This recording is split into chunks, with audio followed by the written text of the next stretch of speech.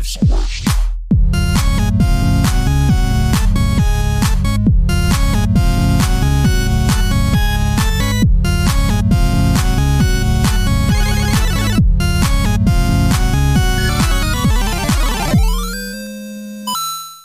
All right.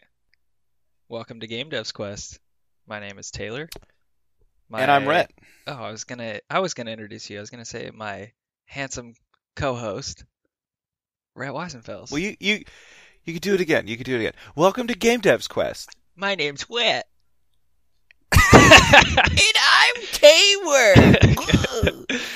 Oh, dude. But yeah, welcome back. Man, I don't know about you, Taylor, but this week's been kind of strange. It's been a strange week. Yeah, follow up to last week. Last week felt strange, and then this week felt, I don't know, even more strange for some reason. I know you were in Reno, which changes things like our communication path and Yeah. Well, and then what was really weird about it is so, like, we recorded our podcast last Friday, and I left later on, like, late that night, early the next morning. Went to Reno. I got back late Tuesday night, and, like, here we are recording again. And it's, like, weird because, like, I know I got back on Tuesday, like, it wasn't that long of a trip, but those 2 days went by very unproductively for me. yeah, like, And here we are. Well, it's Friday, and I feel like we literally just recorded and coded last Friday. yeah. Well, I mean, you had like 18 or 20 hours in the car, right? Yeah, give or take. Yeah. So, did you listen to any like good podcasts or anything while you were going?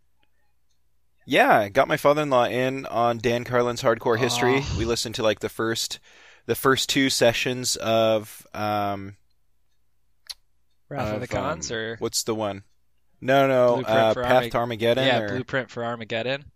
Blueprint for Armageddon, and also Destroyer of Worlds, which, if you haven't listened to yet, like, holy Is that the most recent one? crap. Yeah, Yeah, and it's I'm a listening blitz, to that right and he now. describes, like, he wanted to create like a smaller, more digestible session for people And it's to like listen 6 to hours. of his podcast, and it's 6.5 hours. But dude, Yeah. but he's so right, and it's like I was telling Bailey's dad, it's like the beauty of this is, like, if you like history, and even if you don't, like, I can sort of understand a person who's not a history buff. But I've always been one of these people. I've never really described myself as a history buff for a really long time, and I would watch shows on, like, the History Channel, Discover, and I find myself getting sucked into these, like, little personal tales of stuff. But ultimately, it's only like 40 minutes long with commercial, after commercials, so you don't really get a chance to, like, dive into the tiny little details that make it feel real.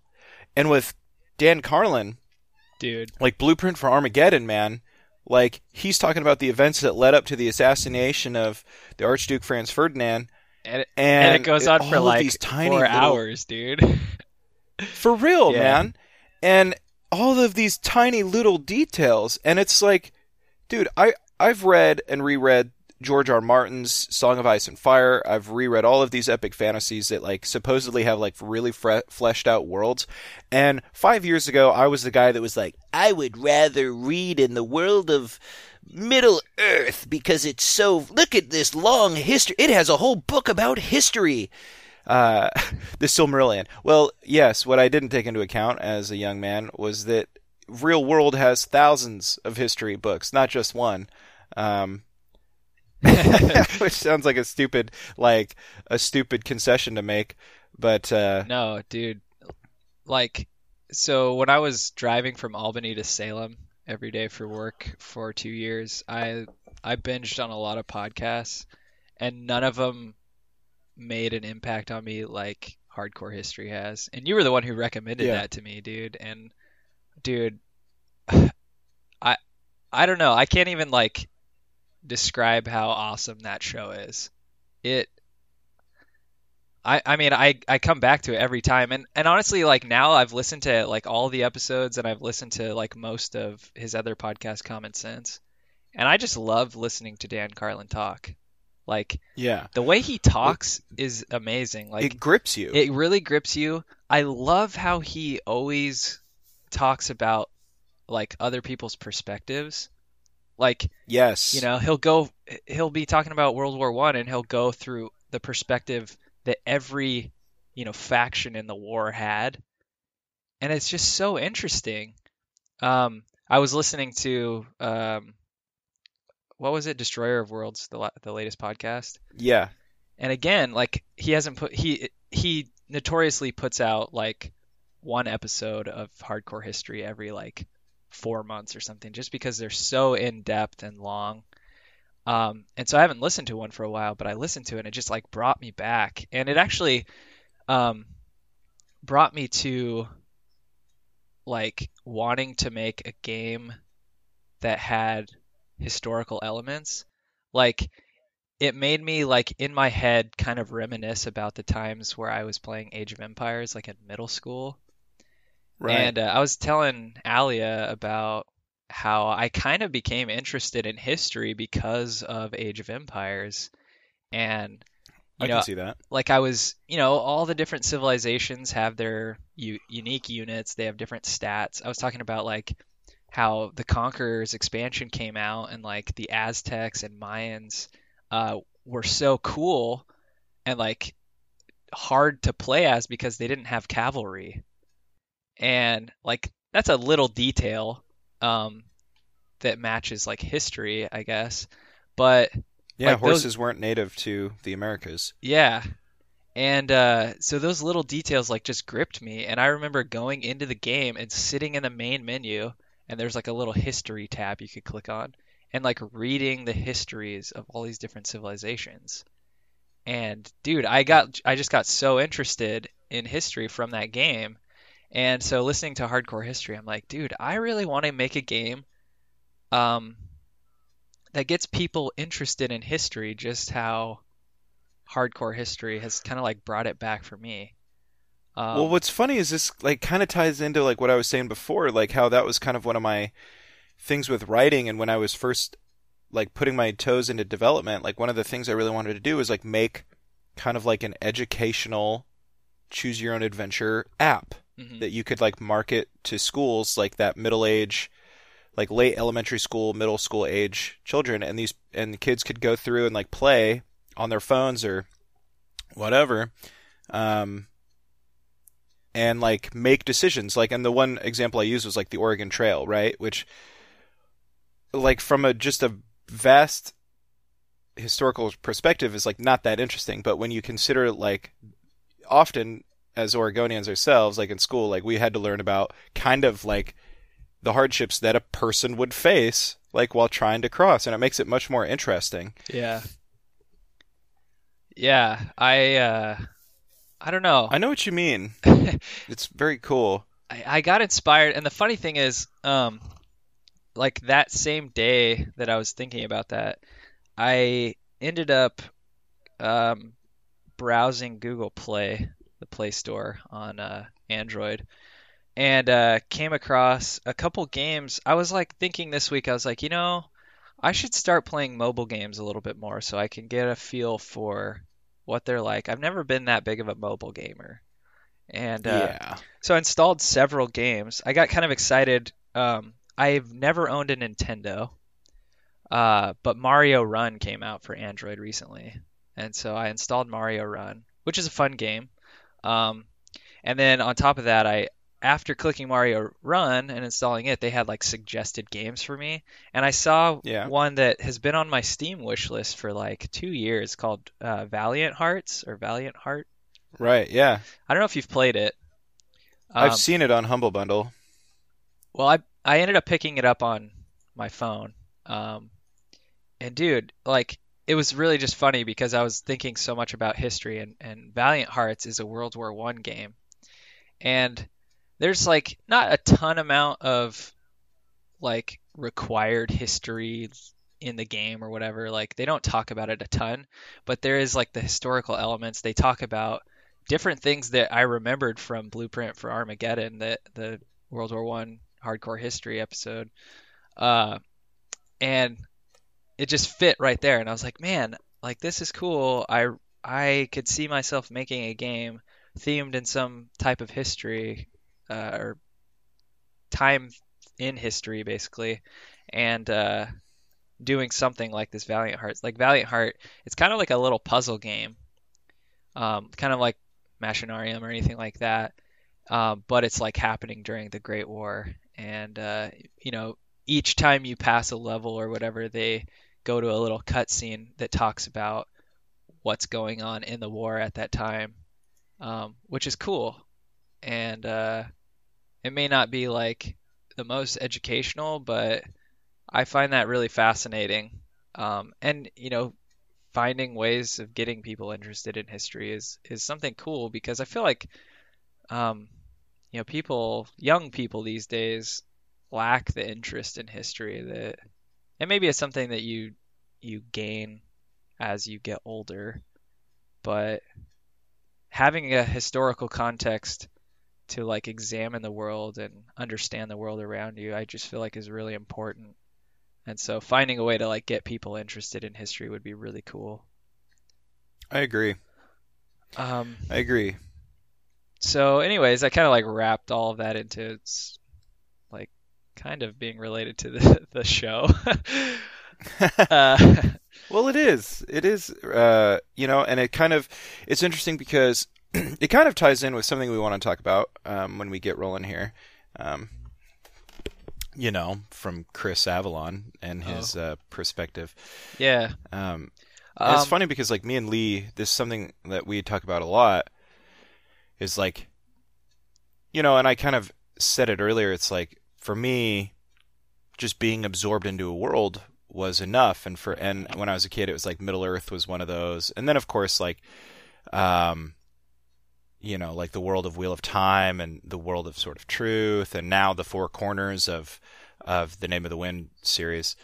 Also, the Seven Kingdoms, like these things like felt so fleshed out. Well, there's games that do the same thing, and I think do a pretty good job of it. And like Morrowind is one that's my favorite, where you can just like deep dive into lore and feel like you can never come out on the other side, almost like real life, except considerably smaller in scale. You know?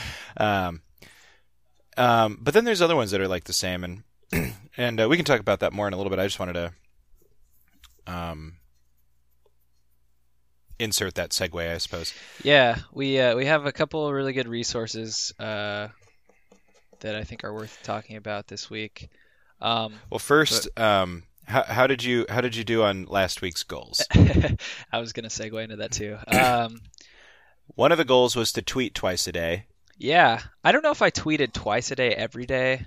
There were some days I was more active. You were pretty than others. consistent, though. Yeah, I felt pretty consistent, and it was fun. I get so obsessed with dumb things sometimes, but I was like watching our Twitter like all the time, which is stupid. I was like, man, I wish we had more followers. Like, I want people to like know what we're doing and whatever else. So I was on Twitter quite a bit, tweeting things out, and I wish that we had more content to deliver at this point, but it's fun just like, you know, tweeting something, and most of my tweets were like inspirational, I guess. But I feel like if we can inspire one person to make strides in game development or any aspect of, you know, positively changing their life, that would be worthwhile. So, right. We did create a Reddit account. We made a post about our podcast, but it seemed to just kind of disappear into the ether. Yeah. And I don't know why. Yeah.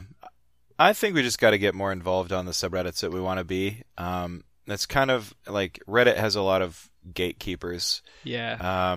Which is kind of unfortunate. The unfortunate part about it. I mean, you know, you have to, I mean, obviously, because the way it works, you know, it's just the messaging board. Like each messaging board has its own rules and its own, especially like, I mean, you can go onto a message board and you can't just say anything. Right. Like you can be censored pretty quickly on a message board or like kicked altogether. Which on one hand is kind of like, a crummy aspect of Reddit, but on the other hand, it is a good thing because like there are places that are like supposed to be safe places for people to like share their ideas without, being trolled by a-holes. Yeah. Um, Yeah, it's kind of I and feel like it's kind of a good thing and a bad thing. Like it might, in our case, I felt kind of negative about it, but I can totally understand why it's set up that way. You don't just want I people spamming the boards with stupid stuff. Yeah, I can honestly say like I believe most people's first experiences with like creating a Reddit account and like posting and being involved that way are usually always negative. Um, like I haven't met anyone who's like I created a Reddit account and I had only fun. Like, no, you post something and then somebody's like, "This was posted 7 months ago, you asshat," or you do something else and they're like, "Follow the rules, you idiot." It's just like, and nobody's nice about it. Like, geez, um, I don't know. I feel like, and then the other thing is like, what's annoying is like you get those people who say negative things to you, and then if you go on and are critical of anybody else's posting, then people are like just downvote you, and they're like, "You're an idiot. You don't know what you're talking about." It's like, Yeah. well, what the fuck? Like, I don't know. I like Reddit and loathe it at the same time.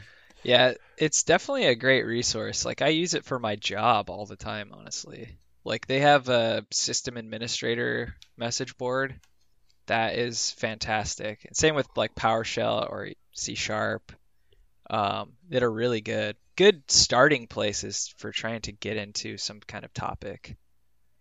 Right. Um, I agree with that. I think we talked about it quite a bit last week. yeah. Um, but that's good. Yeah. Twitter's been going really well. Didn't get a chance to post nearly as much as I wanted because I spent a whole week pretty much without internet access. I did have some, but I had like really poor reception on my phone, and right now I'm only rocking 3G. Ah, I know. I'm a barbarian from the Stone Age. Um, that's all good. but so I just kind of went out of my way to not be on it as much as I would be, not just Twitter, but like the internet in general. That's probably a good thing to do when you're on vacation. Yeah, well, it was a pretty good way to unplug, Yeah. and I did. I didn't get as much reading done as I wanted to, but got a chance to like listen to some music, uh, and do some writing. It was kind of fun. Like we stayed at Harrah's in Reno, Oh, cool. which is a casino, and we got a really good deal on a room, and we were like almost to the top floor, and so we had a really good view of the city, and the mountains are just really beautiful up there. Um, I kind of enjoyed the scenery. A lot of people don't, but I got a lot of writing done actually from in front of the window. Felt really good. Nice. Give you some But inspiration. yeah. And as far as the other challenge went, I know that we we didn't nearly get as far on it as we wanted to. I did manage to You do mean coding like and art? 15 minutes of sketching Yeah. a day, but as far as programming goes, like I really didn't have the time. Also, No computer. yeah, like I had my Chromebook with me, which without internet is like kind of useless. Yeah. So I did bring like this shit I wanted to work on for writing on it, but you don't have much room on a Chromebook. It's all like cloud based and stuff like that. So Yeah. I was kind of in a similar vein. I don't know, I haven't been nearly as inspired lately about code, which has been unfortunate. I go through kind of waves where I'm like really stoked about it and do a lot and like spend a couple hours, every day coding. The last like week or two, it's been kind of a struggle. I haven't felt that inspired. I did some cat-like coding tutorials for Unity stuff, which has been cool. One of the ones that I did this week was like he has you kind of create this like nucleus thing, and you're basically trying to like uh, make your computer lag a lot, like making the frame hmm rate really low. And it was cool. I didn't get very far on it, but he has you program it so that like it spawns like these spheres, and there's like a proton and a neutron that are colored in different ways, and they like are attracted to each other, and so they just kind of like clump up in the middle of your screen, and just more of them keep spawning until your computer starts lagging. Um, it was cool seeing it all work, and where I didn't find that I got a lot out of the programming because like some of the concepts he's using I feel like are pretty specific to Unity and like beyond my scope of knowledge at this point. But I did learn a little bit about like meshes and being able to like create a mesh and change colors of materials and things like that, which was cool. Just being able to kind of navigate Unity a little better was cool. Yeah. It made me want to continue doing the Unity course that we have kind of put on hold. Um, because I think the stuff that Catlight Coding is getting into is quite advanced compared to where we're at. But Yeah, reg- I can see that. It looked like the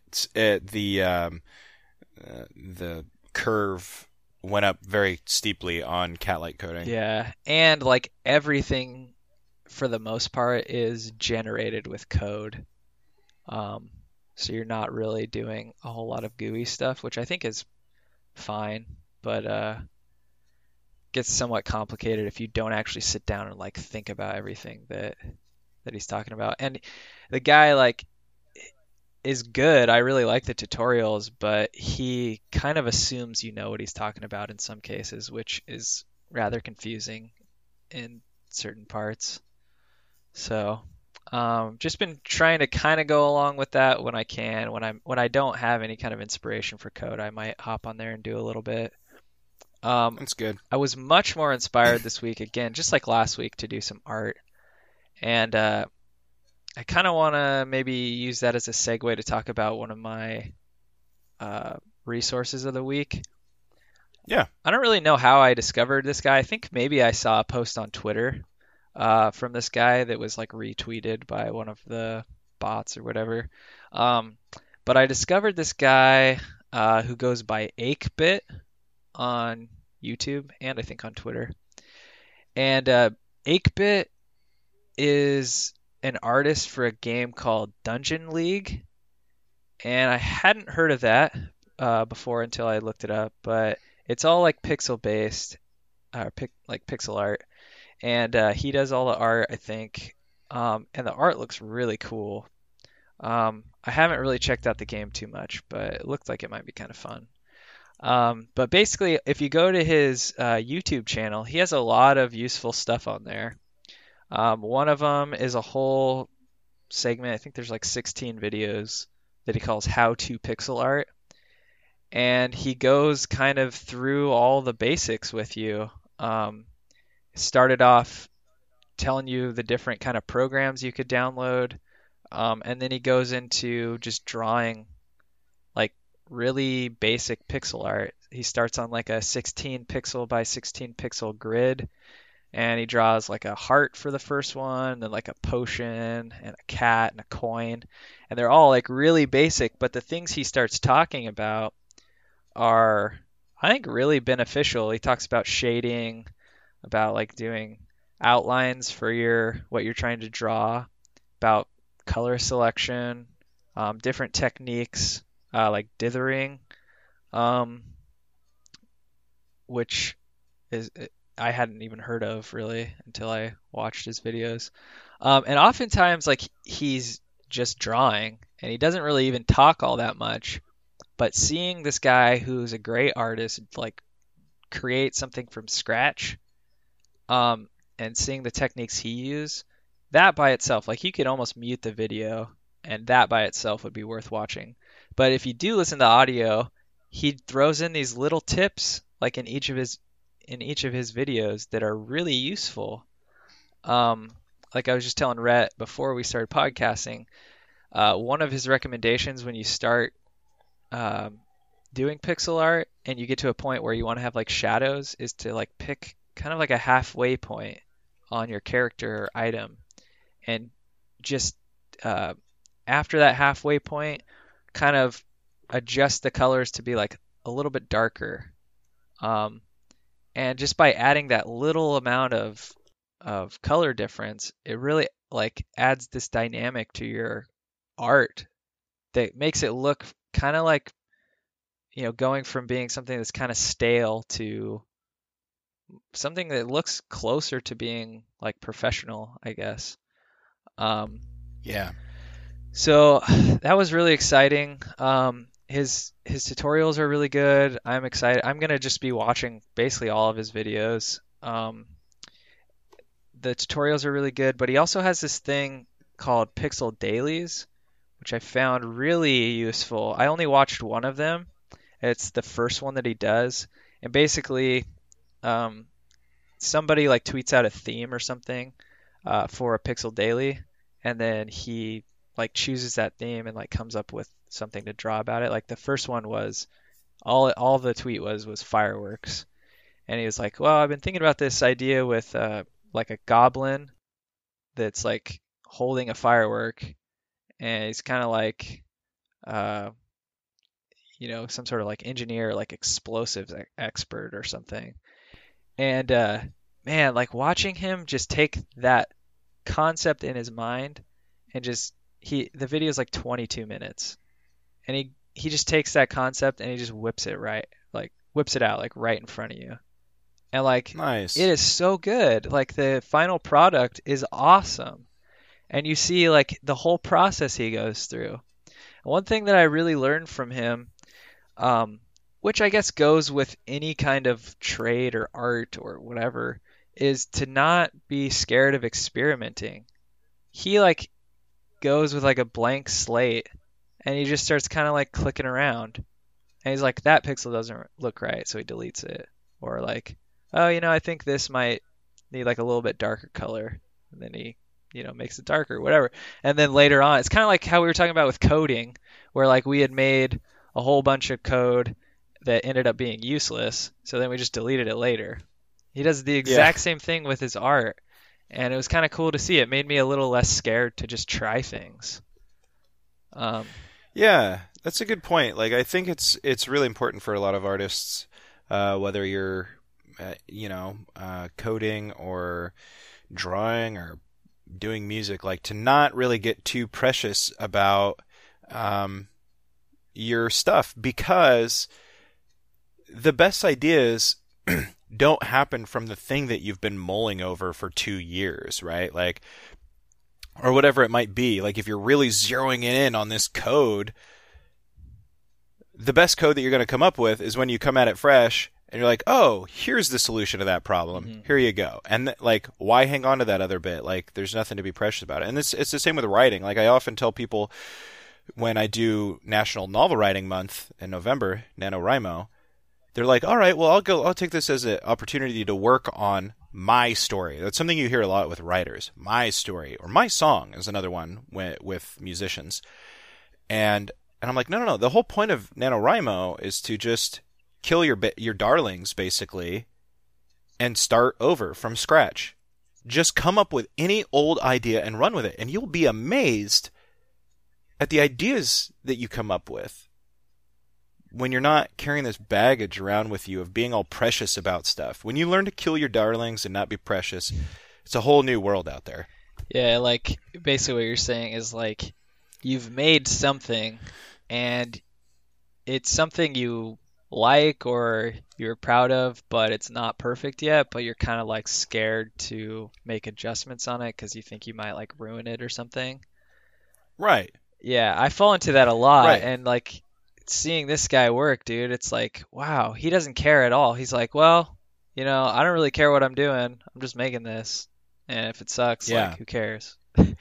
I think that's like the importance of like doing whatever craft you're working on at least a little bit every day. Like every day I do well, so like this last week I did sketching 15 minutes a day, but I also do like 10 or 15 minutes of like free writing in a journal. Hmm. And it really, you just write whatever and you don't get precious about it. And that's the thing I'm learning with sketching is like, like one of my favorite exercises with sketching right now is just doing like the floating boxes, right? Hmm. And you create like a little perspective line, and in the distance are like the more distant the box, obviously, like the smaller it is, and then as you wind down this little line that you've created, you get bigger and bigger and bigger, and you just have these boxes like from any perspective, just like floating basically. And if I were gonna get precious about how these boxes were looking, like I would never draw a box, you know what I mean? But Yeah. I have a goal of like putting 100 of them on the page Like, you just got to do it. Yeah. And you learn real quick, like, well, you just go do. That one didn't work, so there you go. You just go off and do the next one. And that's how you challenge yourself, and that's how you expand yourself. And I think it applies to code, and I think it applies to every other craft that you can think of. Yeah, for sure, man. Sometimes you just got to do it, you know? Yeah. You just got to do it. I think that's something I learned back in the Monster Addict days. Anybody who knows me knows I was in a crappy band called the Monster Addict, and we weren't good, but we were pretty well respected because we just did it.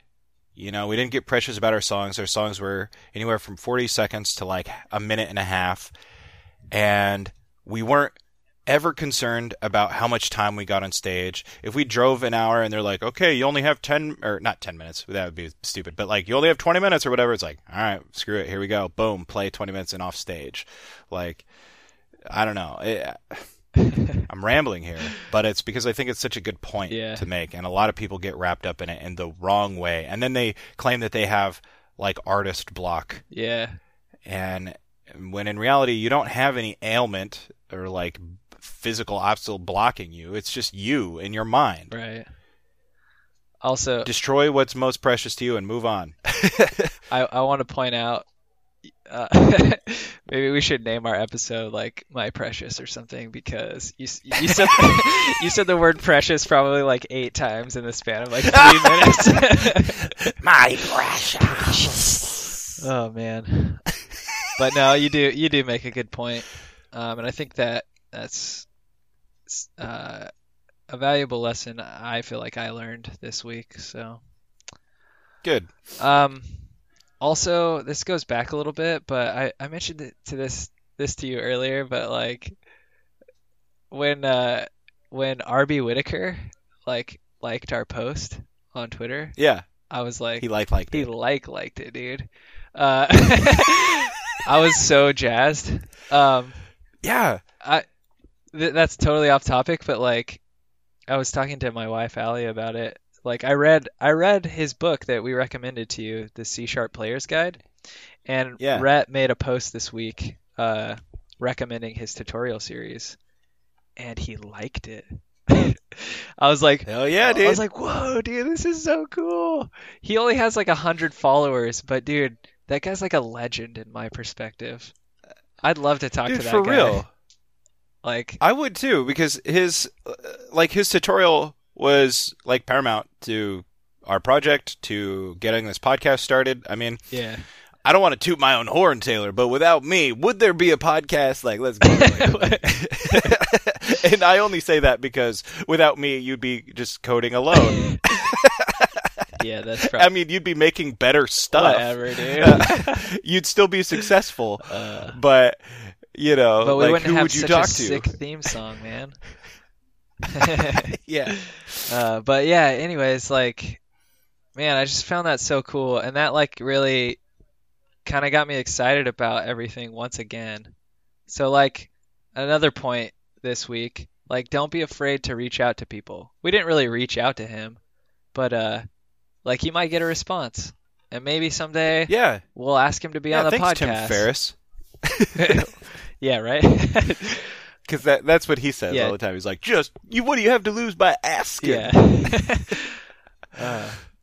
Anyways. But yeah, no, that'd be awesome. I really admire his book and his tutorial. It's like very well written. Go out and check it out if you haven't. We've tweeted about it. We've also talked about it on the podcast. Very, very, very useful. Well, also, like, he created this little site to host like all of his work and everything, and like it doesn't seem like it gets a lot of traffic, but like the people that are on there seem like hardcore followers, and he does like I wouldn't have really known other than by the title of the book being The Player's Guide to C# or whatever, but like the book itself is like all about just C#. It's not really about anything related to games.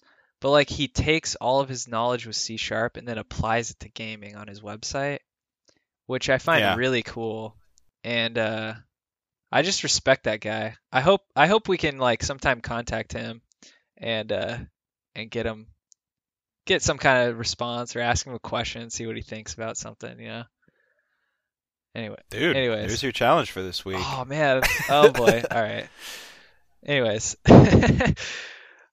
Um, let's see. So that kind of covers our goals for the week. I did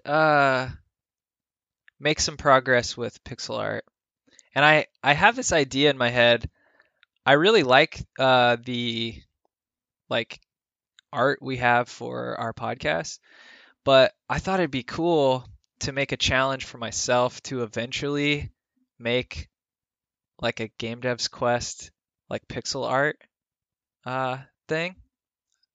And so that's something that I'm gonna be constantly kind of working towards. I did a little bit with like landscape. It wasn't great, but I think I learned some from it. And I like kind of studied, like when you open Stardew Valley and it like shows that scene where it's like panning up on this like the mountains and stuff and like the birds are flying Yeah. by. Dude, I want to make something like that. Like it's so beautiful and peaceful. Like I put that as my desktop background this week, and I just like looking at it. So I want to make something like that for our podcast. So that's a challenge to myself. Um. Anyways, Cool, man. um, another thing I wanted to mention, just because we're rambling. This week was sick for Oregon, cause Yes. Oregon Ducks are going to the Final Four, baby. Uh, Did you watch that at home? Allie and I went up to my parents' house and we watched it up there, and it was really funny because, um, one of my sister's friends, from Japan is visiting. Uh, his name's Takahiro, and he like was talking about the Oregon Ducks like kind of being cool and how he wanted like, a sweatshirt or something that said like Oregon on it. Uh, and then like the game was on and he had never watched like a game before, and it was this game, like the Elite Eight game, and like me and my dad, like everyone is like screaming at the TV, like so excited because like I don't know. I mean, we beat Kansas. In Kansas, everyone's like saying they're gonna win the whole thing. Well, they were the first seed in our bracket, right? Yeah, So yeah, we won our bracket. We beat Kansas, which I think was a statement. Now we play North Carolina, who's good. I feel like if we can beat Kansas, we could probably beat North Carolina. And if we can beat North why Carolina, I not? think we're taking the ship, dude. That would be pretty incredible. Yeah. It's really frustrating because so I watched the game down in Reno, and honestly, the watching the game for us was kind of an afterthought. We were walking past the High Rollers Lounge basically where they're like hanging out, watching the game, and we're like, oh shoot, we should sit down. So we sat down, got some drinks, started, and these guys had like money rolling on this game. Who were they betting Um, for mostly? Not Oregon. Oh, really? Yes. There was plenty of Oregon people in Reno, but I don't think there was a single one in that room. And Well, the spread, I don't know what the spread was, but I bet Oregon was probably at least a 10-point underdog, right? I can't remember, but they were the underdog for that pick, Yeah. for Vegas odds. Damn, you should have picked Um, Oregon, man. I didn't put any money on it. Yeah. I should have though. We just watched it, and it was a blast. But what's really irritating is like everywhere outside of Oregon, like Oregon is kind of just an afterthought. Like I was listening on the news, like on the radio down there, and they're like, "Well, who do you think? How are they going to do?" And blah blah blah. And they're like, "Oh, well, you got to keep your eye on on who's the next team we're playing? North Carolina." Yeah, North Carolina. Yeah, they're like, you got to keep your eye on North Carolina, and if they beat Oregon, then they're going to play South Carolina, and Yeah. and they talked about all the teams except for Oregon. Right, I know. Like, Well, Oregon was just an afterthought. I was like, bitch. yeah. This is like the closest I've ever followed their basketball team. I followed them before, but not like this season. This year, like we moved to Eugene this year. My wife goes to U of O, and we got a bunch of tickets to the basketball games this year. And like I just felt like I kind of got to know this team, and it's just a lot of fun following them. So I'm like really invested this year. And I noticed like during the tournament, so we started out playing Iona, who I'd never even heard of, and we were the favorites there. But ever since that, I mean, we were the 3 seed for the bracket, which I feel like is like higher than what we should have been. Like I feel like we should have been like a 2 seed. Um, but ever since then, like Rhode Island, I watched a video and they're like, "Oh, Rhode Island's gonna take it. They're gonna upset Oregon." I'm like, "Oh, I like know. dang it, like oh man." And then we play Michigan, who Michigan had like this crazy season, like crazy end of the season, and everyone's like, "Oh yeah, Michigan's gonna take it. They're just playing together, like all this stuff." And then, "Oh, Kansas is gonna stomp Oregon." Like, but that's kind of how I feel like Oregon always is, like.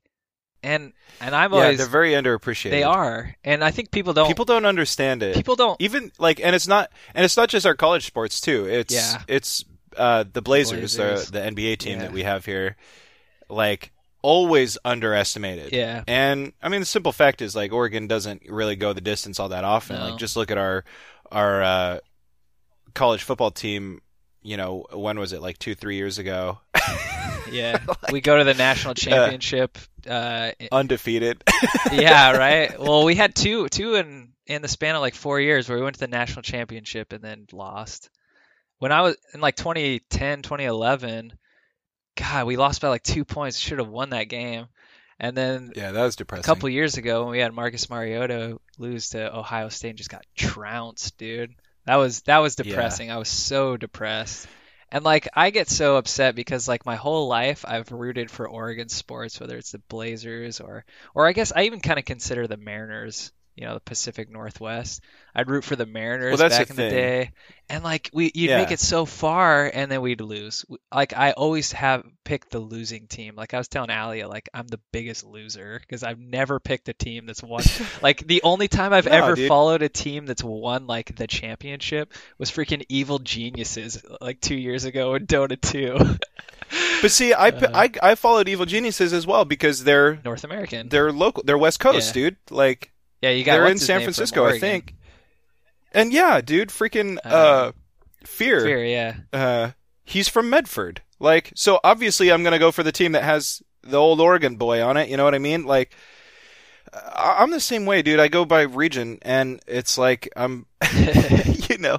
Oregon has its problems, I guess, but the Pacific Northwest in general, like, We're not known we for sports. are supposed to have like the most fanatical sports followings of anywhere outside of like European football, Really?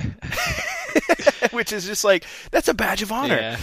And anybody who listening to this is like, I don't care about sports. It's like that's fine. You don't have to, but it's the stuff that nerds are really made of. I mean, like. Dude, when you're working on a game and you're programming and you're like building stat system and stuff, like Yeah, dude. I don't know about you, Taylor, but I always have like sports kind of in the back of the mind a little bit. Like, Yeah.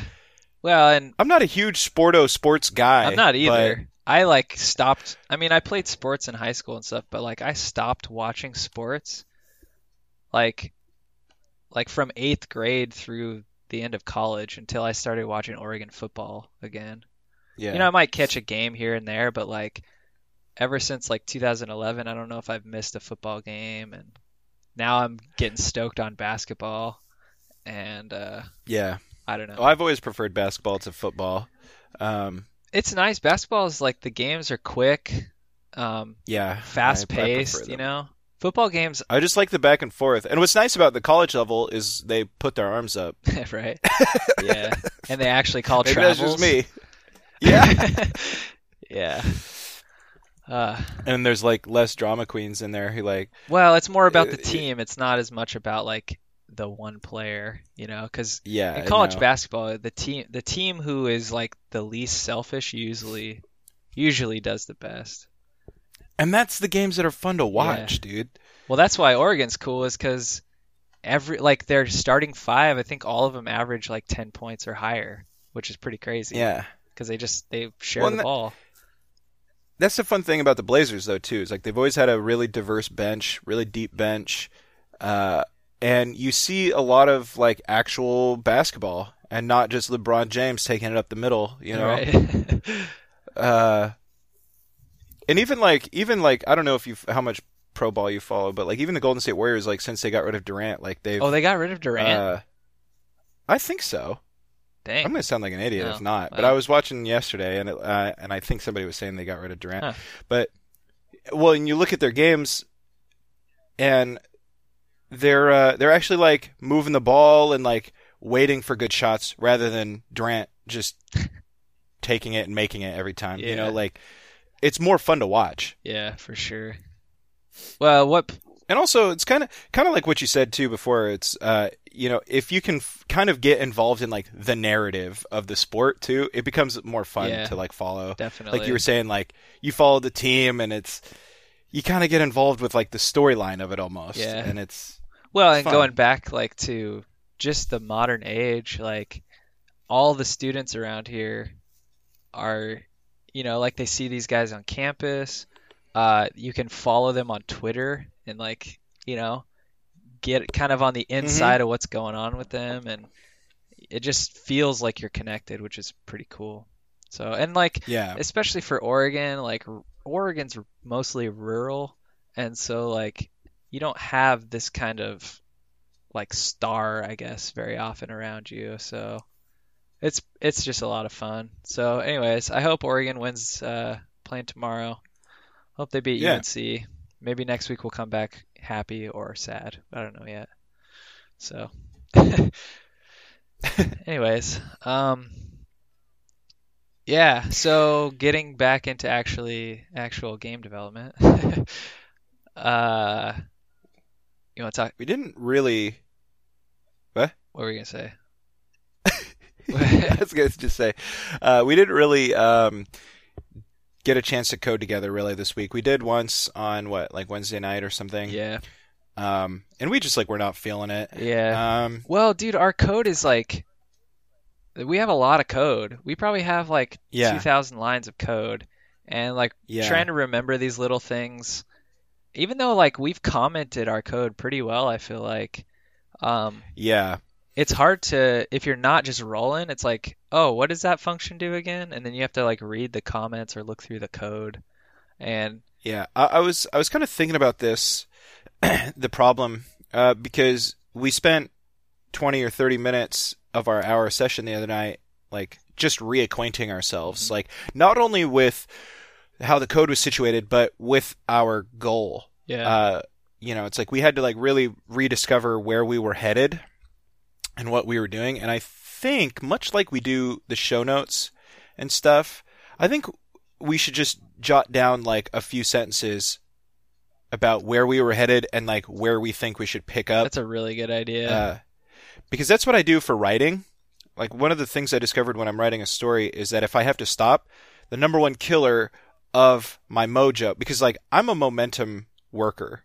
I can't like, I'm not a very like cold start kind of guy. Like I don't know how you are, but I've really got to like build momentum no matter what I'm working on. If it's chores, I got to build momentum. If it's writing a story, if it's working on a report for work, if it's doing any of these things, like I really got to kind of like slow into it, build up the momentum, boom, boom, boom, boom, You boom, gotta boom, farm. and then I could work all day as long as I don't stop.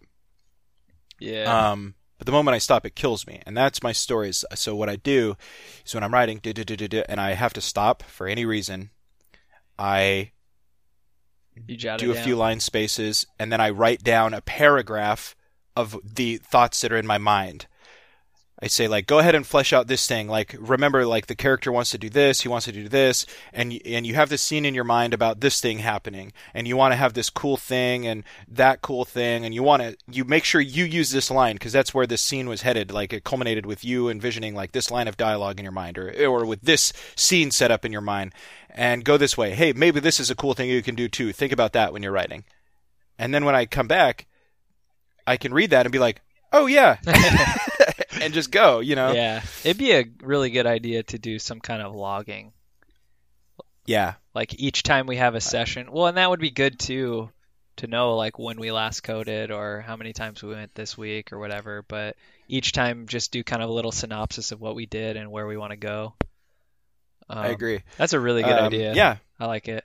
Let's do it. All Next right. time we code, we'll start a little dev log Okay. and I'm gonna write that down. just keep some notes. Devlog. That way we can spend less time reacquainting ourselves with not only our code, but like what we're doing. Yeah, exactly. And more time coding. Yeah, which it's hard to find the time, but I'd like to start doing it more regularly. It'd be nice, like, if we could accomplish our, 15 minutes a day or whatever by working on what we are working on. Yeah, that's true. But I know it's a lot of like coordination, like making sure both of us are free, whatever else. Yeah. Well, and to be honest, like the last 2 weeks, like just so much, not even so much going on, but just like so much kind of like different stuff with the schedule that, it was just like easier to like not text you and see if you were free a certain day. Yeah. You know what I mean? Like I was kind of free last night. I got home at like 8 or 9 and I was going to text you, but I was like, he hasn't texted me. I'm just going to play dumb, Yeah. No. And it's kind of a sad thing. But honestly, I think too, I just needed a little bit of breathing room to catch my bearings because I was like on hard burn the last like 5 or 6 weeks, like between working all these different jobs, between starting my other podcast, starting this podcast, trying to stay up on learning code, but also like getting the podcast off the ground and doing all this sort of stuff. Like I was on hard burn and I kind of like burned myself out just a little bit. For sure, but, man. It's understandable. And I do appreciate you getting that episode out this week. It was fun listening to it because I mean, we're like 6 weeks ahead or something like that. Yeah. And so I've forgotten the things that we've talked about. So it's kind of cool, like getting it published or whatever, and then you're like, oh, hey, it's up. And I listen to it. I'm like, oh, yeah, we talked about that. That's interesting that that's what we talked about because we're like in a totally different place now. I know, which is actually kind of funny because it's come back, like, because anybody who's listening to this, like the episode we just posted is like episode 3 or something. And we're on episode 10-ish. Yeah, I think so. And so what we talked about back then was like kind of pixel art. Mm-hmm. And it's funny because then we spent all these episodes not talking about pixel art, and here we are, like, and our main focus, like, the last 2 weeks has been artwork. Yeah, right? So it's kind of funny how it lined up with, like, the release of it was kind of in line with what where we are now. Yeah. Well, and it's funny because I was like listening to it, and I was like, man, how could I do this? Like, I don't think I'm cut out for this. And then this week, or last week, I like made like huge strides, and I was like, dang, dude, like, I actually made progress. This is cool. So we're succeeding. No, dude. Even if we have 0 listeners, we're succeeding in chronicling our journey. For sure. Which is and fun. That's like one thing. It's come full circle. That's great. Yeah. And I'm excited about it because it's like the more I'm getting into kind of like the world of game dev, the more I realize like I do have the skills that can apply to this. I just need to learn more code if I want to be more involved with like the actual development. So it's kind of fun. Like realizing, like I'm not totally a fish out of water. Yeah, right. Yeah, for sure, man. Well, did you want to really quickly? I mean, we're approaching an hour, but did you want to quickly talk about the Chris Avalon article? Oh shit! Yeah, I mentioned that like 40 minutes ago. Yeah. So this is really cool, dude. You sent this to me, and I haven't had a chance to like really go through it in depth, but Chris Avalon has always been one of my favorite writers. And for those of you who don't know, like he freaking wrote Fallout 2, Planescape Torment, which is an absolute must play. He also worked on Icewind Dale, New Vegas, and also Knights of the Old Republic 2, which I liked more than Knights of the Old Republic 1. Some people say I'm an idiot. I say, fuck you. Man, I need to replay those games. They're both great. Dude, absolutely great. And KOTOR 1 is like super solid, like really fun game, but KOTOR 2, man, has some darkness to it. Yeah. And I really liked the Sith enemies in it. Like so many people didn't, but I thought they were pretty original. Like the not the Trinity, but they called themselves something. The Dark Hand or something like that. I don't the Black remember. Hand. But no, I don't think so. It's been over a decade it was since I played it, but the enemies were a trio of Sith who were kind of like tied together, and like one of them fed on force energy, it could like kill a whole planet by feeding on that life energy of the planet. The other one like used force energy to like keep themselves alive, and the other one was, I don't know, the head of them and was like really evil or some shit. I don't remember. It was like the old woman. But like, dude, one of my favorite scenes in that game is like when you're fighting Darth Sion, who is the guy who's like, he can come back to life. You just sit there and whoop on him and whoop on him and whoop on him. And it's like the quintessential like Jedi versus Sith moment, like whether you're playing dark or light side. The dialogue is amazing. He's like, you could strike me down, but I will rise 1,000 times. You know, and of course if you're playing like the light path, you're like, just let go of your hatred. You know, it's not too late to turn your life around, and you can come back to the light and just let go. And he's like, never, you know, and you just keep beating him. And then finally you can kind of give him like the redemption he wants. Or, you know, like my favorite line of dialogue in the whole game, it's like, you get up 1,000 times and I'll kill you 1,000 times. Like, I remember playing that like 3 o'clock in the morning on a school night. I'm like, I got nothing but time, bitch. Let's do this. Like it just makes you feel like a real Jedi or Sith. You know what I mean? Like it makes you feel like you're really embroiled in the world. That's what I loved about those games in general. I don't remember a lot about them, but I remember just even like looking at your portrait, dude. Like you go in and you're like, if you're, I always played light side just because I don't know, that's what I do.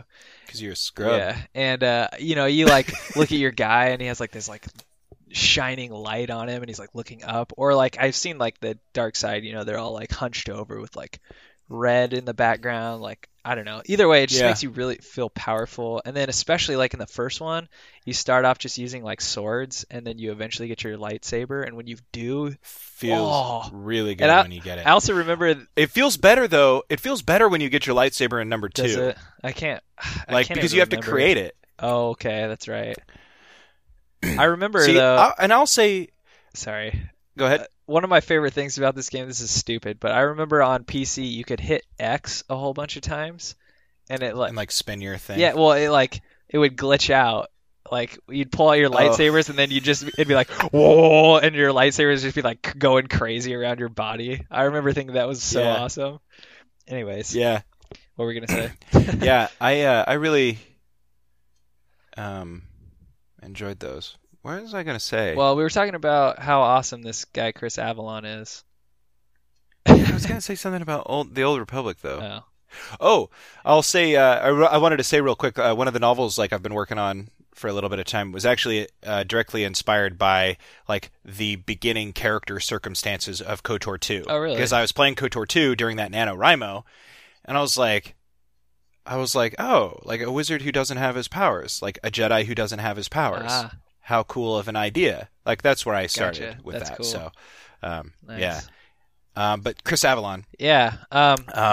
Me and Lee have talked about this guy a lot for our podcast at Game at Dinner, because obviously we're huge fans of New Vegas. Like at least Lee is. Yeah. And he had a big hand in that. And it's like one of the most well-written, like fleshed out RPGs. And I loved Morrowind, and I thought Fallout 3 was great, but Fallout Vegas, like the storyline itself just like puts these to shame. Although Morrowind, I think personally I like the storyline a little bit more, but New Vegas is just like creme de la creme, you know? Yeah.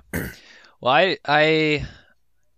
I've never been like the most hardcore like RPG guy, so I gotta be honest, I haven't played many of these games that he has written, so I can't speak much for his actual work.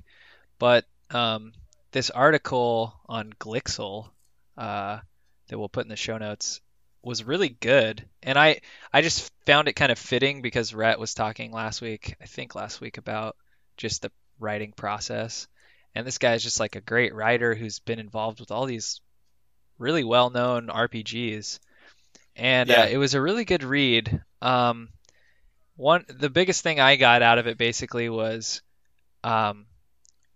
just like nowadays he talks about how a lot of RPGs don't really have the old school RPG element of like immersing your player and giving them kind of like the freedom of choices as much as they used to. Like nowadays he's talking about how there's so many quests that are basically like you go from point A to point B kind of thing. And you don't actually give your player that much freedom and that many interesting choices to choose from. And so he talks about like using the environment to immerse your player, and then letting them kind of decide how their choices are going to affect the environment. Like he was Right. talking about, I can't remember which game. It might have been Planescape, um, where it was kind of like this new thing with Fame. I think it was Fame, where like one choice you make in like a different part of the realm will have an effect on other parts of the realm. Like people will know who you Right. are based off of the choices you make. And I don't know, just the concept of that is really cool, as opposed to, really linear types of storylines and paths and everything. Um, so I thought it was a really good read. If you haven't read it yet, you should definitely check it out. Um, Yeah. I think people will really enjoy it because it's just a Q&A yeah, basically, but it reads really well. And there's some like really interesting information in here. Like he talks a lot about his career and a lot of the different games that he talked on, that he's written mm, for. And one of the things that kind of resonated with me really well is that because I'm like really into like tabletop RPGs and stuff, and a lot of the stuff he says, like he kind of compares it. It's like, yeah, like, well, think about it in the realm of like tabletop RPG, like Dungeons and Dragons, for example. It's like the way you craft the story for it and the way you craft the choices. Um, this is like what immersive gameplay is like, and he lays it all out for you. But it kind of resonated with me because like right now I'm like in the throes, like my other podcast that I'm working on. You guys might have heard me mention it like once or twice. It's called Chaotic Amateurs, and we haven't released it yet. But I play the DM for a playthrough of Dungeons and Dragons, and I'm creating this world and the story from scratch. And one of the things that has like really been a struggle for me is like figuring out how to get my players to like kind of go down the path that I want them to without having to like tell them, without really forcing them to. And sometimes I have to steer a little harder because I didn't lay it out right. But using Chris Avalon's like kind of what he said here, like you use their curiosity to like drive them where you want. And so it's like I put a lot of emphasis on certain things early on in the game so that they would be like, okay, we'll go that direction because like that's kind of what we know more about. I don't know. It sounds hacky and hokey, but um, letting that curiosity be sort of like the current that like guides them to where you want to go has worked really well. I mean, but it's still something I'm working on. I'm not very good at it yet, but um, no, yeah. that's really cool. And actually, as you're saying that, I kind of was like having a conversation in my head just about like the different skills you and I have.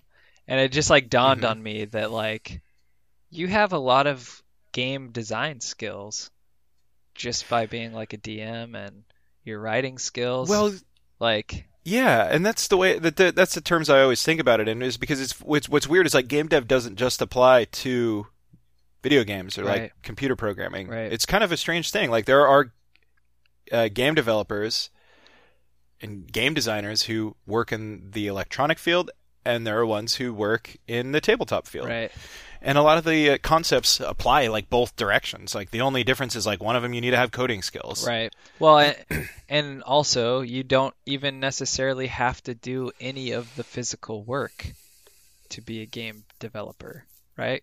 Right. Like designing the game itself doesn't mean you need to know C sharp. It doesn't mean you need to know how to use Photoshop or whatever.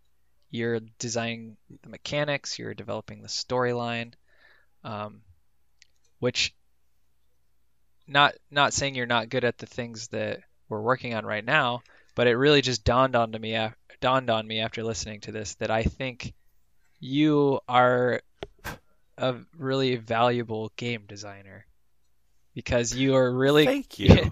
you're really creative.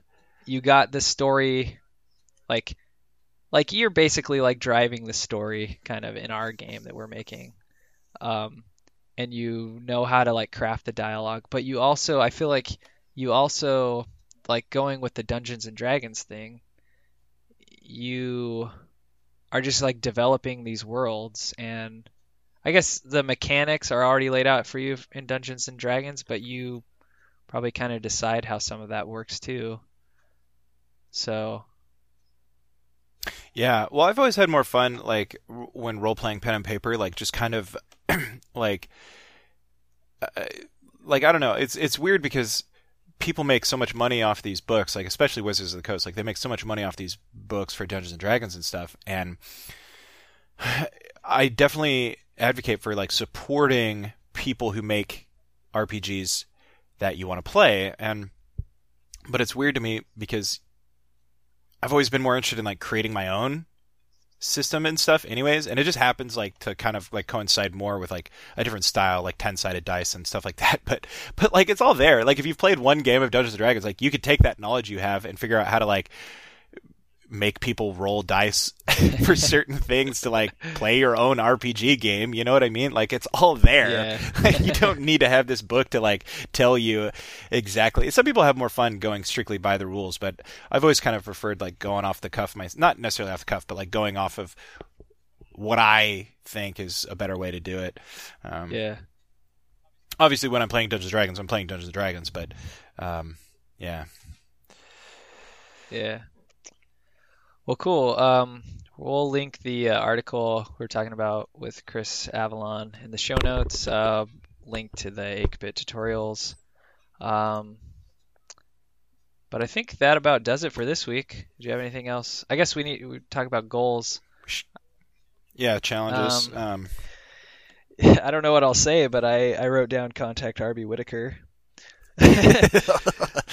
You know, I will say like maybe it's a little early to do it because we don't really have any questions to ask him or ways to get him involved. So I don't know if you want to scratch that one. Like I think that'll be a good one down the road for sure. Like me and Kane had a big joke with each other early on in Duel of Taints because he didn't know who Edward James Olmos it was. Mm-hmm. Do you know who that is? He's like an actor who is like the lead in the Battlestar Galactica, and also he's like in other stuff. Like he's in the beginning of West Wing. He's like the guy who becomes the Supreme Court justice that President Bartlett appoints. Okay. And he's like in other stuff, but he like didn't know who he was, and he's like, try to get him on the show. I was like, dude, it's Edward James Olmos. Like he's not gonna come on the show. It's like I don't know who this guy is. Like why wouldn't he come on the show? I'm like, because he's not some like B-rate actor who's nobody's ever heard of. Like. Like he has like 40 million followers, or I don't know how many followers he has on Twitter, but he has a lot. And I'm like, I was like, he's not just gonna like respond to my direct message and be like, yeah, have me on the show, guys. Yeah, right. Yeah. But well. Here, I got a challenge for you. So instead of doing 15 minutes a day, well, okay. 15 minutes a day of sketching was good. Yeah. But this week I want you to do 15 minutes of like free writing, journaling a day. Okay. Is that too much? No. Like you can do it on your computer, you can do it in a notebook, but basically you're going to set a timer and for 15 minutes you're just going to write whatever comes to mind. And if you need a prompt, like go to I often go to artprompts.org, which I use for my sketches. Hang on real quick. Little Luna. God, she's irritating. Sorry, guys. Artprompts.org.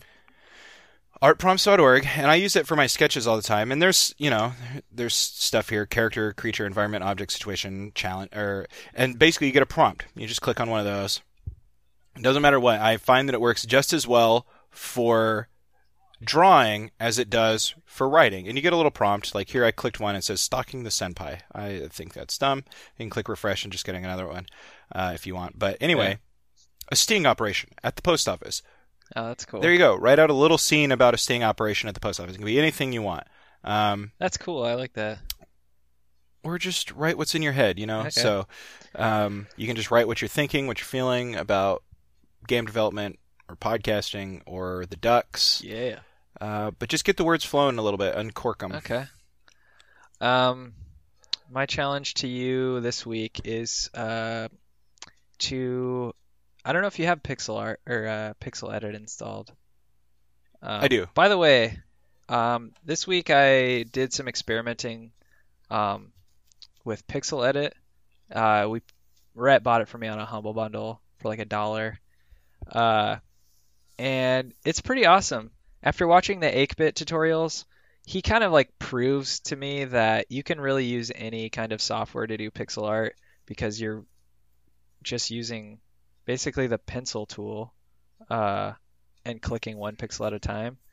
But Pixel Edit does have some advantages that I found pretty cool, especially if you're dealing with animation, because you can make like a sprite strip and actually do the animating in the program.